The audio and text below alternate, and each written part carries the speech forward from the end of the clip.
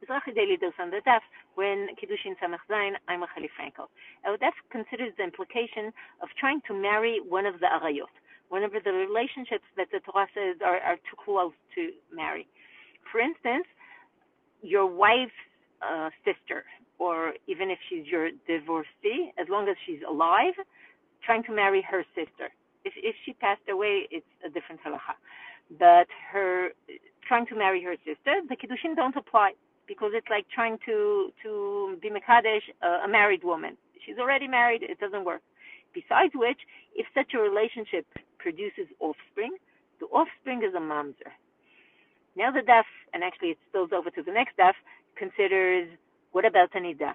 Nida is right there in the list of arayot in Vaikra chapter 18 and chapter 20. Is that true also for nida? And the answer is no. In nida, the kiddushin do apply. It's what we sometimes call chupat nida.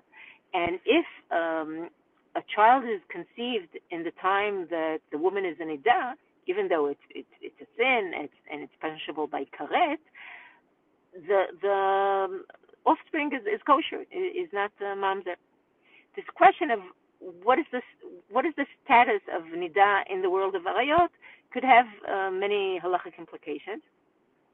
Is this one of the major three transgressions that you're supposed to give your life for? Avodah zarah, shfichut damim, gilui arayot.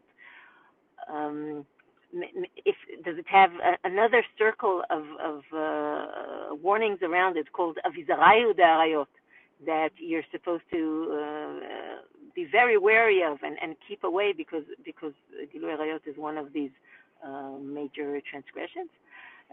Maybe even in a case where the wife needs medical assistance that requires touching, and the husband is the only one around capable or available to do it.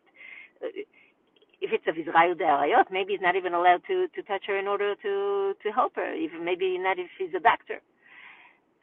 The bottom line is, nida has a different nature of arayot.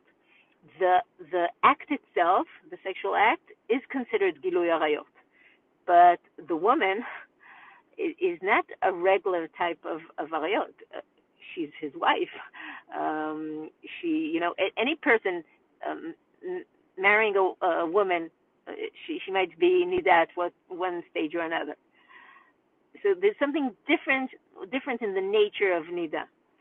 Besides which, the type of contact needed for medical assistance is not considered magash el chiba. It doesn't have sexual potential in it, and hence, according in most cases, it would be permissible if needed.